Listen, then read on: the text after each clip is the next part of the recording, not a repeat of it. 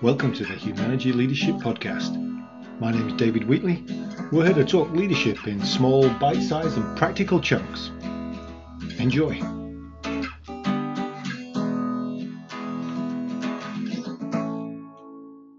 So this episode, I'm talking to a colleague of mine, Nikki Patterson, and if you're a regular listener to the podcast, you'll have come across Nikki before. She had a great conversation with Judy Brown and us about women in leadership.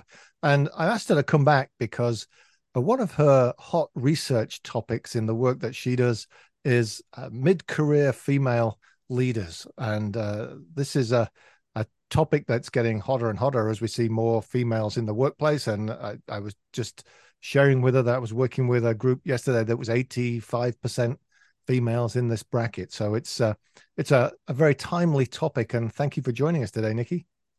Yeah, thank you very much for having me, David. And Nikki, although she works on her own, is an associate of Humanity. So we're pleased to put her to work from time to time and enjoy her insights as we go. So just as an intro to folks, what's the 1 minute Nikki bio? The 1 minute Nikki bio. I grew up in the tech world, spent about 12 years working at Google in different places, California and Europe and back here in Michigan, in org development and coaching at the end. And then moving out of there, a couple other tech companies, still working in that org development leadership space. Love partnering with leaders to help them figure out how they can be more effective and help their teams be more effective. So I've been working on my own and partnering with amazing humans like yourself for the past several years, specifically working a lot with this mid-career women area. Well, and that jet setting across from one side of the country to the other, are now based back in Ann Arbor, and Yes. so not far from us. But so, where's the obviously you fit in this category, but where's this passion for mid-career women come from? What's causing you to do the research and the work around this area? Great question. In my time working at Google, I had the opportunity to work with a lot of amazing women that were top in their field, that were incredibly intelligent. And some of the patterns and trends that showed up in the workplace, whether it be imposter syndrome or working in traditionally male teams, traditionally male fields, I just saw potential kind of get stuck where women weren't able to truly show up in their best. They weren't able to show up as themselves. They weren't able to kind of tap into what is great about me. How do I bring this in? How do I really show up in this way? They were following a narrative of this is what success is supposed to look like. This is what it looks like to be a leader on this kind of team. And so I really got curious around what's causing this kind of block, and what would be possible if all of these individuals were really able to bring all of their magic to this work and really unlock the innovation and creativity that were available there. A lot of this came also from doing team effectiveness work and finding that it's not just diversity that makes the most effective teams, it's truly inclusion. We're able to unlock everyone's best magic, and getting really curious about women specifically in that space. Which is interesting. If we get diversity, but we expect people to fit into the old pattern, then we don't actually get the value of diversity. And so we Yeah. really have to change the workplace that we're in to get that inclusion. Yeah. I think you'll see a lot of that's why a lot of the tech companies work really hard to get diverse hires that don't stay longer than a year, because the belonging space and creating that work environment where everyone can show up at their best is still a work in progress. Right. So they hire well, but then they don't keep well. Yeah, absolutely. And it's because people don't feel like they can unlock themselves. They have to fit the expectations. Yeah. I think that, and so some will leave early on, but a lot of these mid-career women have taken on, okay, this is what it's supposed to look like. This is the way I'm supposed to work. And that's what they've learned to do over the 10 or 12 years of their career. And they've got really good at doing what they are supposed to do. We joked about it being either the hamster wheel or the treadmill. You just keep running as fast as you can, and not at what they tell you this path is supposed to look like.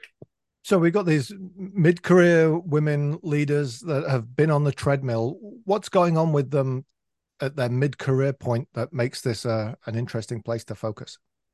Yeah. So A lot of what we're looking at here is often women that are almost at the going up to the director space.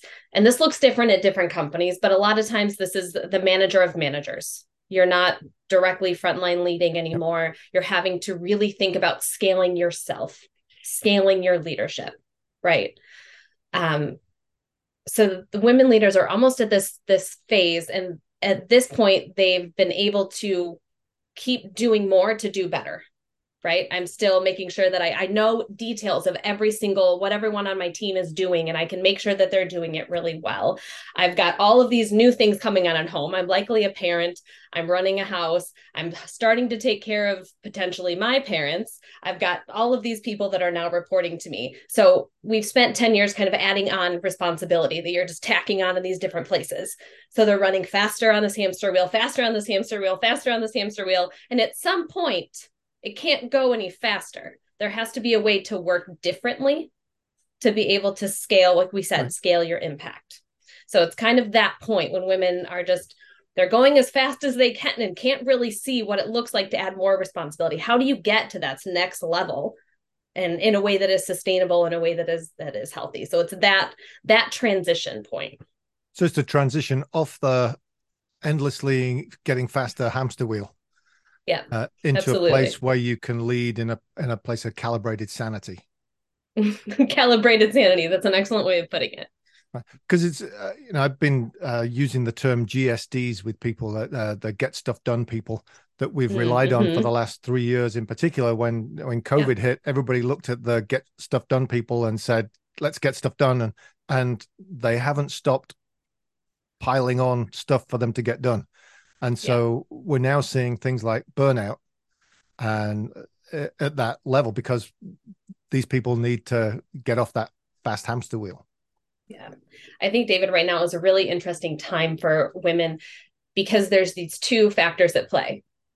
Even before COVID, this happened often to the mid career woman that had been tacking on all of these pieces and was moving to the next place. And there's luckily a lot of support your company likely does, and a lot of other companies, to help people think about how do you lead differently at this next level. Mm-hmm. What got you here won't get you there.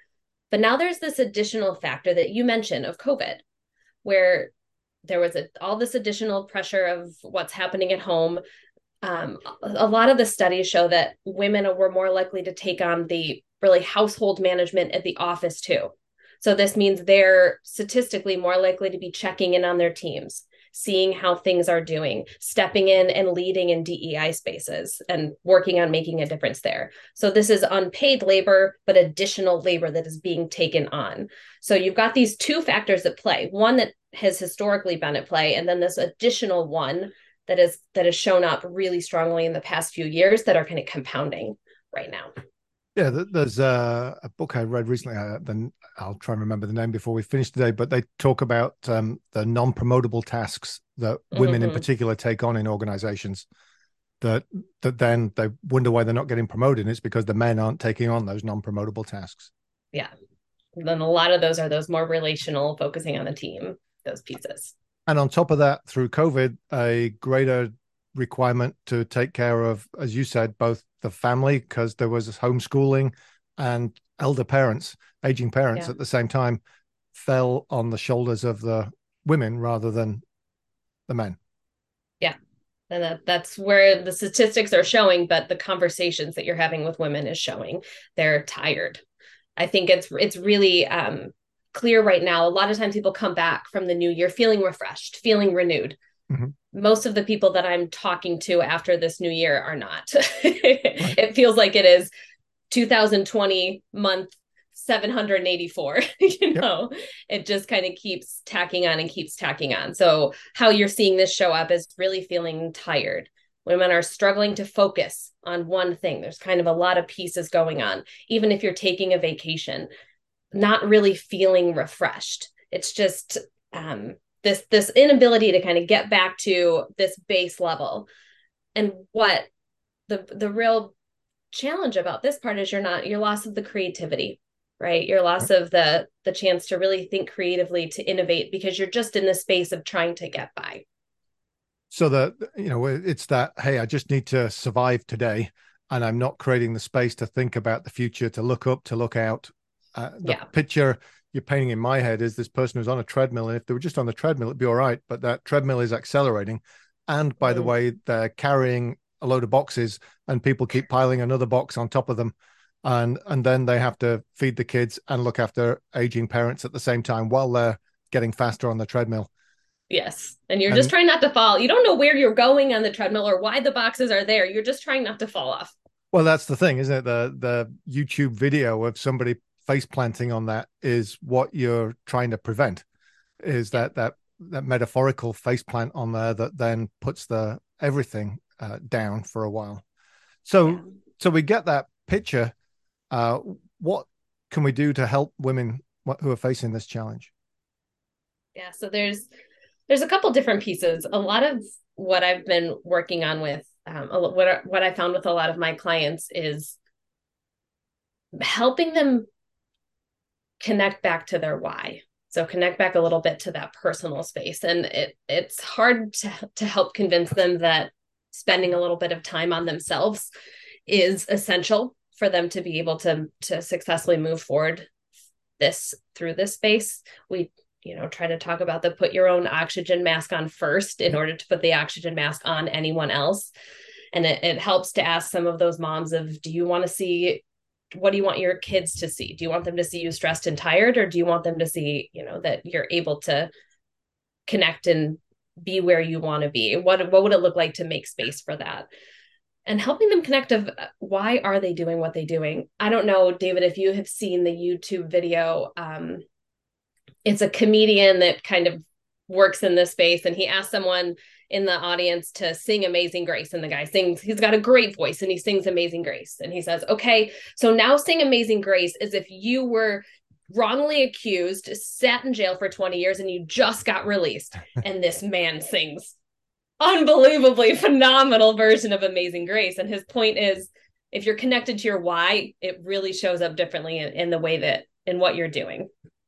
But the research shows us that fighting burnout, connecting to your why, doing what you're doing is much more sustainable if you have a why. I'll give you a personal example. I've always been interested in working with women as leaders. I now have a 10 or 8-month-old daughter.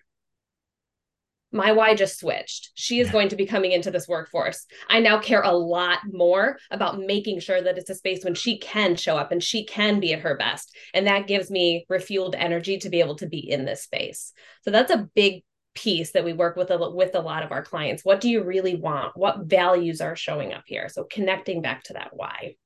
So is there a tension there, though, between the connecting to the why and what's important, and then also spending time, as you said, on yourself, which is the making sure at the most basic level, eating, sleeping, and exercising in the right way. Yeah. That tends to take a back seat, even if your why is about making the world a better place for your daughter. Yeah, I think that's a great question. And I answered it in 2 ways. So first, if you are to the point, so the research shows that there's 5 points of what we call burnout. There's, when you start feeling a little bit stressed, when it starts noticing that you're pushing a little bit further, if you're all the way over on this end and it is impacting you physically and you can't get up, you need to be working with a professional, trying to make sure that you are healthy. You need to sleep. You need to eat. So if you're at this point in burnout, there is some help you need to put in place first, right? You need your basic shelter, you need your house, before you can do some of this work. But I would argue that most of the time we say burnout, people are not at that. I can't get out of bed. I am physically unwell. Mm-hmm. Most of the time we're not at that space. 42% of women said in 2021, according to the McKinsey Lean In survey, that they were feeling burnt out. Most of them are not all the way at this point. So I would argue that connecting to your why, identifying your values, checking in with if you're living aligned with your values, that is focusing on yourself. And even helping women, encourage them to take the time to get clear on that is them spending time on themselves. And they have to still give themselves permission to make that focus. Which then the next step of that is to give themselves permission to say no to some things. Yes. So this ruthless prioritization, that is such a big one. um, I think that it is Simon Sinek that talks about if everything is a top priority, then you actually have no priorities. And that's something that we work with our clients a lot, because we can say, this is what's important. This is really what's important. This is really what's important. And then we work around that topic saying, yes, I hear you. These three things are most important. So what are you going to have to say no to? What good things are you going to have to say no to so you can say yes to the great things? And that's a really hard conversation. It is something that culturally women are not great at doing. So it's something that as a coach and as a manager and as someone who is supportive of women in your life, help them practice this. What will you need to say no to? How are you going to say no to that? It's a muscle that is really important to build so that you can create that space. And it's the understanding that saying no to that one thing allows you to say yes to something that is aligned more directly with your why. Yes, absolutely. So focus on your why and really intently focus on that is one thing. What's another thing that will help resolve these tensions and issues? Well, draw out even more this saying no. It's a building in of this, the focusing or prioritizing your energy and time. Okay, so if you know what you want and what your why is, how are you focusing on that? What are you going to need to say no to? And then building a practice around that. There are a million things on your to-do list at all time. So we work with a lot of women to figure out, does it look like Friday afternoon you're going to set an hour and look at the week ahead and say, what are the 2 or 3 most important things I must get done next week? Other things might fall behind. What are the 2 to 3 things I must get done next week? Right. And what is a practice that you can do again and again to start putting that into place? Because we'll keep adding things to the to-do list, and then there's the constant feeling of guilt for not getting all the things done. It's not just thinking about these priorities, but putting a practice in place to help really bring that to life. So to make sure you're working on the things that you've said are important to you. Yeah. And to get into the habit of doing that. The habit is really, really important. And with a coach, we can help figure out a little bit of what's blocking you from really doing that, right? We know that going to the gym is important, and yet our alarm goes off at 8:00 and we turn it back off to sleep for an hour, right? We know it's important. So exploring a little bit of what really blocks us from doing those things. Are there priorities in conflict? Because yes, going out to the gym is really important, but also my daughter woke up at 4:00 this morning, so an hour of sleep is. Yes, I have priorities and conflict there. How do I make some of those decisions? So realizing, giving yourself a little grace and working through some of those, through some of those as well. So and then, go on. Another one that we work on is connecting to superpowers. So a lot of us have probably heard of the strength-based research. You're restored and can work longer if you're doing something that you're passionate about and something that you're good at.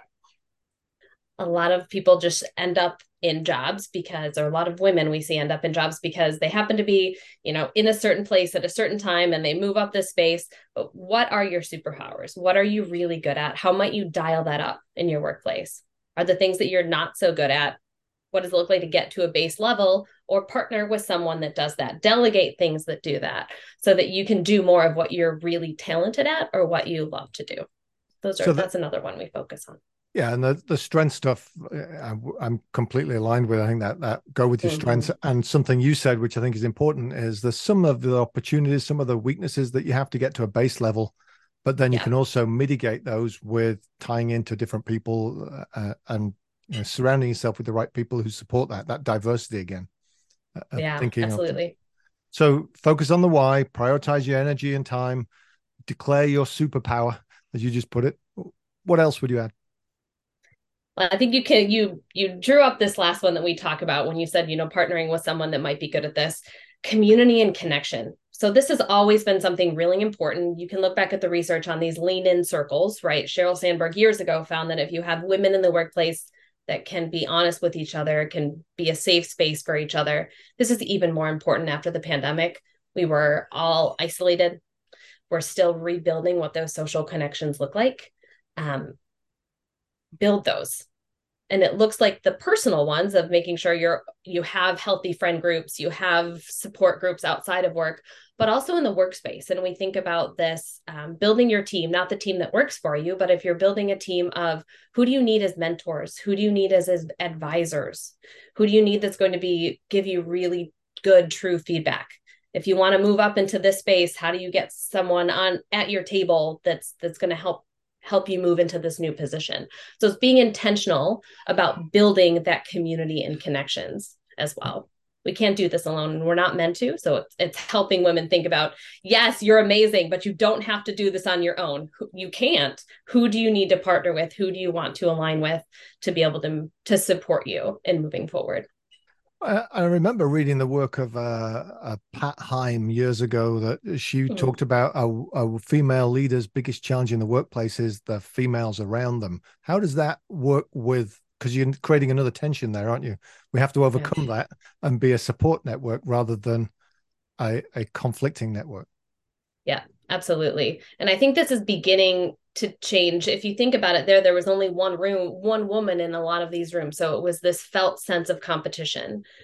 But there's a change of perspective, starting with more women being in the room, but also necessary for more women to change that perspective of what if we were supporting one another? What if we were allies for one another? If you have an amazing woman on your team, support her, sponsor her, help bring her to this next level. So it's a bit of a change of mindset as well. Right. And so you're seeing that happen in the workplace as more women get in there. It's becoming a more collaborative, supportive network rather than a competitive one. I think that depends on the organization, and that's cultural. Yeah. And you don't see it just in women. I think some spaces are very, very competitive, and it's this stack rank and it's up or out, or there's a more collaborative spacing. And that's a lot that has to do with the leadership and the way an organization's culture shows up. Which is a good segue to my next question, which gets to what can we all do? Not just the mid-career women, but what can we all be doing as leaders to make sure that we're creating the environment that is helping people grow? And in particular, this mid-career overwhelmed treadmill riding woman. I think that's a great question. And there's a lot that can be done. And if you have someone on your team or you work with a woman in this space, help them have conversations about what they want for their careers.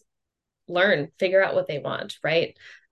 What do they really want to do? What's really important to them? Where do they see themselves showing up as their best? Create the space for some of those conversations. If you're leading a woman, help her. Can she have a coach? Can she do strengths finders? Can she do some of this development so she can get clear around some of this, because it's going to benefit you. So that goes back to the four things you raised in the focus on your why, the prioritize energy and time, discover and declare your superpower, the community and connection. You're saying if I, as a white guy, think about those things and think about what am I setting my organization up like, and am I creating that space, then that's providing the opportunity for that mid-career woman to take advantage of all of those. Yeah. And creating space for everyone on your team, but especially this mid-career women. And you can do this with the prioritization as well, right? There's always 100 things coming in on our teams. How do we do this as a team? Okay, these are the 3 things we really have to get done. Have you conversations with the members of your team, especially these women? These are the 3 most important things. Help them get clear about that so they're able to say, okay, these are my biggest focuses. I will get these done. Help be clear about what is really most important. Get rid of some of that clutter. Which also means supporting what I'm not going to get done. Yeah. And building that in part of the culture. Yeah, I see that all too often. These are the 3 things. And well, what about this one? Well, yes. That's important too. Those 5 things are the top 3 always, right? Yeah, it sounds like a bad Monty Python sketch, but yeah, but so that idea of if I'm telling you to focus on these 3 things, I have to also help you not focus on these other things. Yeah. So I can make sure I'm creating the space, the connection, the prioritization, focusing on understanding what your why is and what's driving you, and understanding your superpowers. Anything else I can be doing to create this great environment so that somebody doesn't fall flat on the treadmill?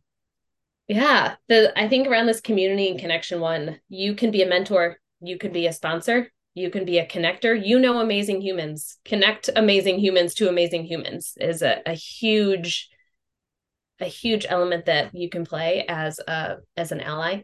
Even just be a coffee date to help these women talk through what's going on to them. They've got a lot going on in their team. They've got a lot going on likely at home. There's not a lot of additional space for them to just think through some of these things, to be something to bounce ideas off of. So if you're willing to be a sponsor, if you're willing to be a mentor, if you're willing to be a coffee for them to bounce some ideas off of, that's all really, really helpful as an ally. And as you said earlier, both you and I do this professionally. So we're a professional ally support. And one of the things that I'm picking up from this is what I can better do as a coach, especially when I'm coaching mid-career females, to provide that space, that opportunity to encourage in the right direction in my coaching. Absolutely. Whether that be professionally or over a cup of coffee. And if there's ways, you get to interact with a lot of amazing women, is there ways to help them build some of those relationships between each other that can help them build as well. So that's absolutely accurate. Well, one of those amazing women is with me today, so I appreciate you allowing me to connect and understand that, and having this conversation, Nikki, today. And I expect we'll have more of these as time goes on. And you can also expect to have Nikki back as a guest host from time to time, as she brings some smart ideas to the Humanity Leadership Podcast. In the meantime, thanks for joining us today, and I look forward to hearing more about your research and how we can best support all leaders, but in particular these mid-career ones who are juggling so many things. Thank you for your time. Yeah, thank you, David. That was the Humanity Leadership Podcast. My name's David Wheatley. For further information about Humanity, go to humanity.com or check out our latest book, What Great Teams Do Great, from all good bookstores. Have a good one. Stay healthy.